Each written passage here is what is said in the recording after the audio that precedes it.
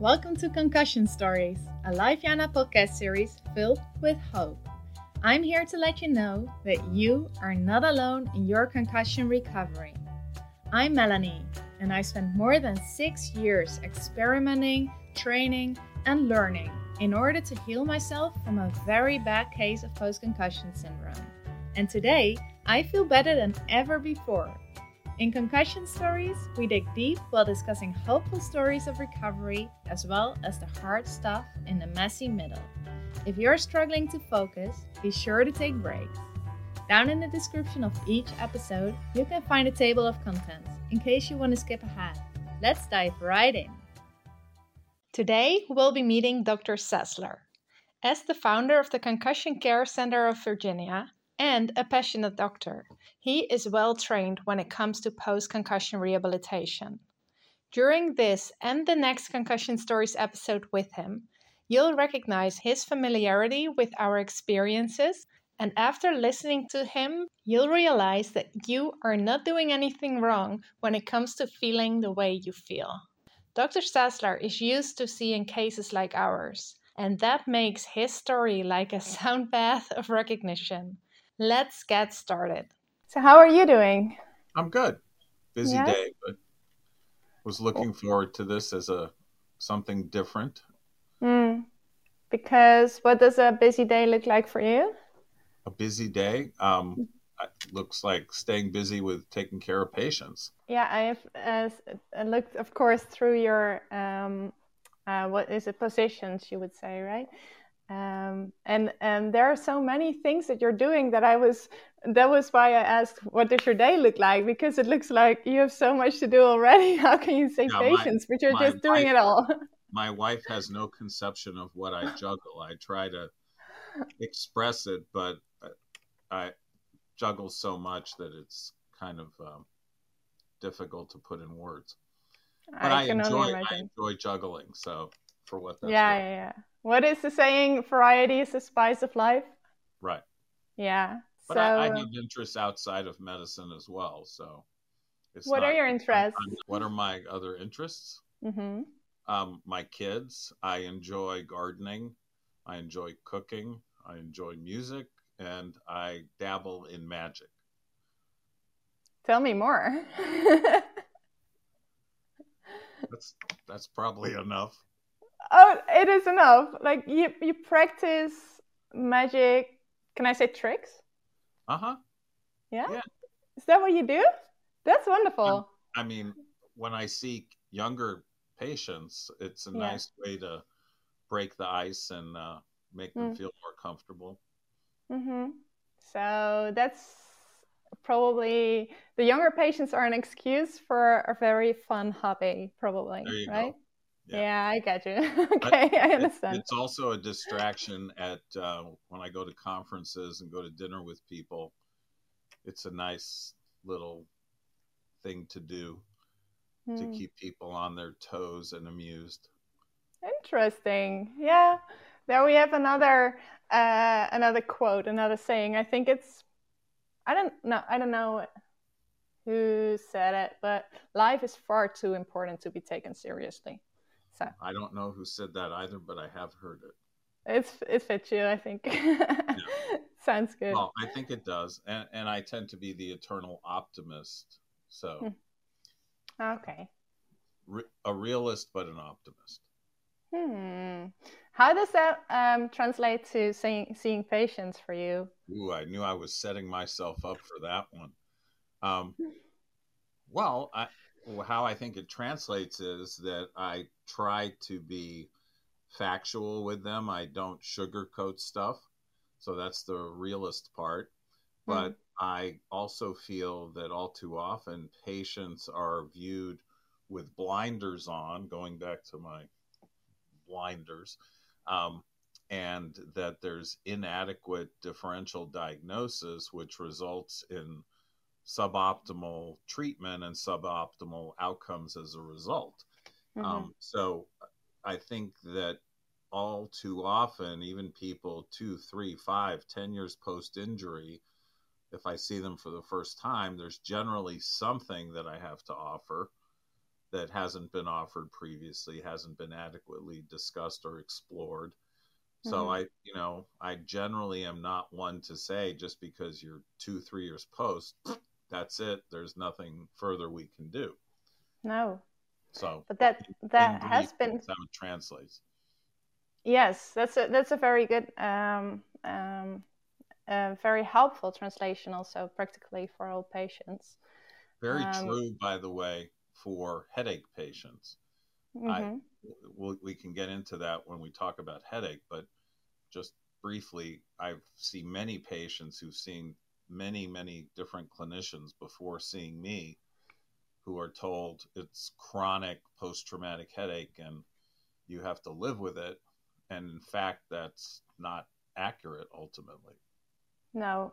Yeah, that was the thing that I wanted to say, because you just mentioned that if patients have had their symptoms for years already, you were not one to say, okay, that's it, there's no recovery possible.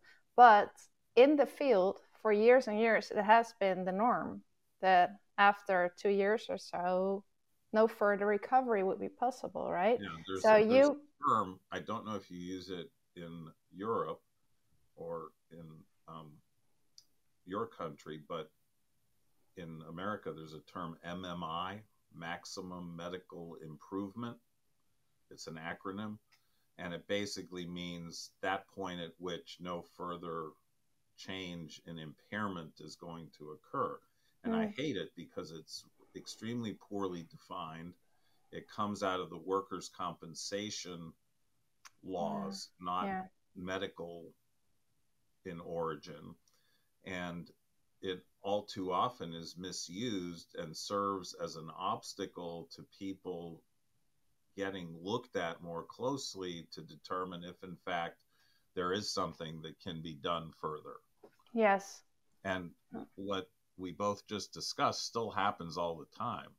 People say, oh, you're 3 years post, there's not much I can offer, and they don't take it any further than that. No, that's true. So you have been the one who have been going with your own vision, and probably also your own experience, because you saw probably that improvement was still possible later on. While a lot of the medical community was saying this is impossible. Right. I mean, some of that admittedly comes with experience, not just with me, but with any clinician who sees enough of this patient population. You know, after you've seen 3, that's a very different place to be than seeing 3,000. Yeah. So some of that, just translates from seeing larger numbers of patients and having that experience under your belt and following patients for years. When I first started doing this, I had no conception in terms of actual experience what happens to people 10, 20 plus years post injuries, particularly severe brain injuries, and how much improvement you could potentially see over time. Well, you've probably heard of these stories where people who were supposedly vegetative, they could have been actually minimally conscious. I'm going to turn this off because it keeps popping up. Recover after many years. Have you heard those stories? Yes. Okay. So those are outliers, but they occur, and they say something about the brain's potential for long-term neuroplastic change that, when I first started doing this, which is many more years ago than I wish to admit, we didn't know that. I mean, people just accepted that if you were a year more, it wasn't going to change. No.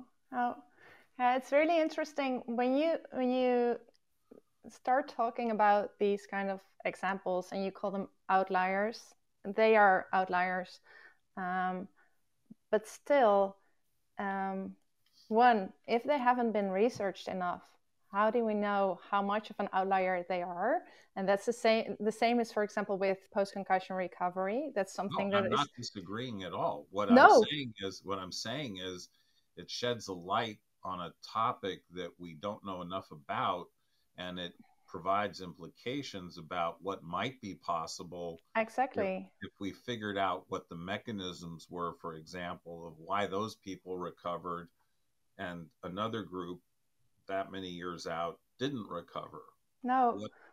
What's the commonality? What are the disparities exactly that might implicate treatment courses that affect recovery?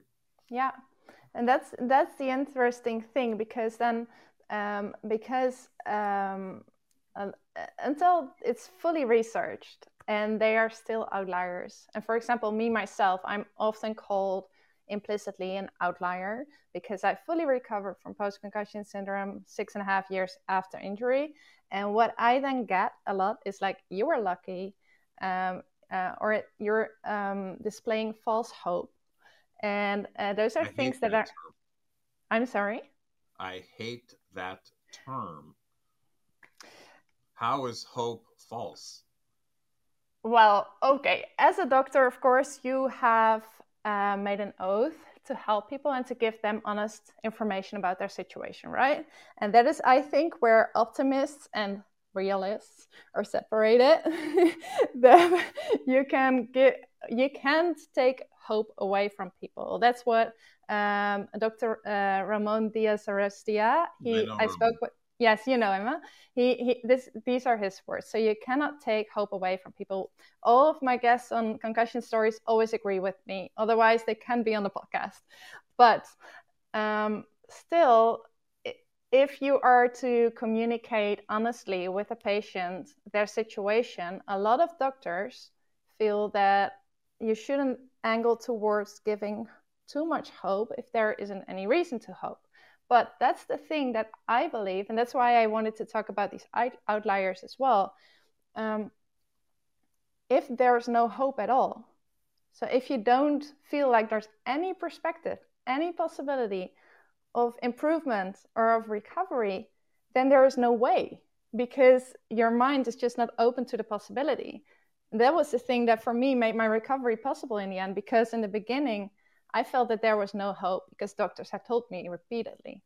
And once I decided that I would recover, suddenly there's at least the potential that I could recover. Right. If as a physician, you felt you had nothing to offer a patient, then I think ethically you need to say, I don't think there's anything I can offer you. Maybe you should see Dr. M or Dr. S, who might have other ideas about how best to manage your case or your son's case. And again, as a rehabilitation physician, that's kind of a core philosophy, is that concept of hope and how important maintaining motivation, engagement, hope is in the context of recovery. Yeah. This was episode 1 of 2 episodes with Dr. Sassler. In the next episode, he'll talk in depth about post-concussion headaches. So if you experience persistent concussion headaches, it will be really valuable to listen to that episode too. He will explain which are the most common headaches and how you can recognize them, and more. Now I would love to hear from you. What do you take away from this episode? Is there something that you can apply to your life right away? Head on over to lifejana.com and leave your comment now.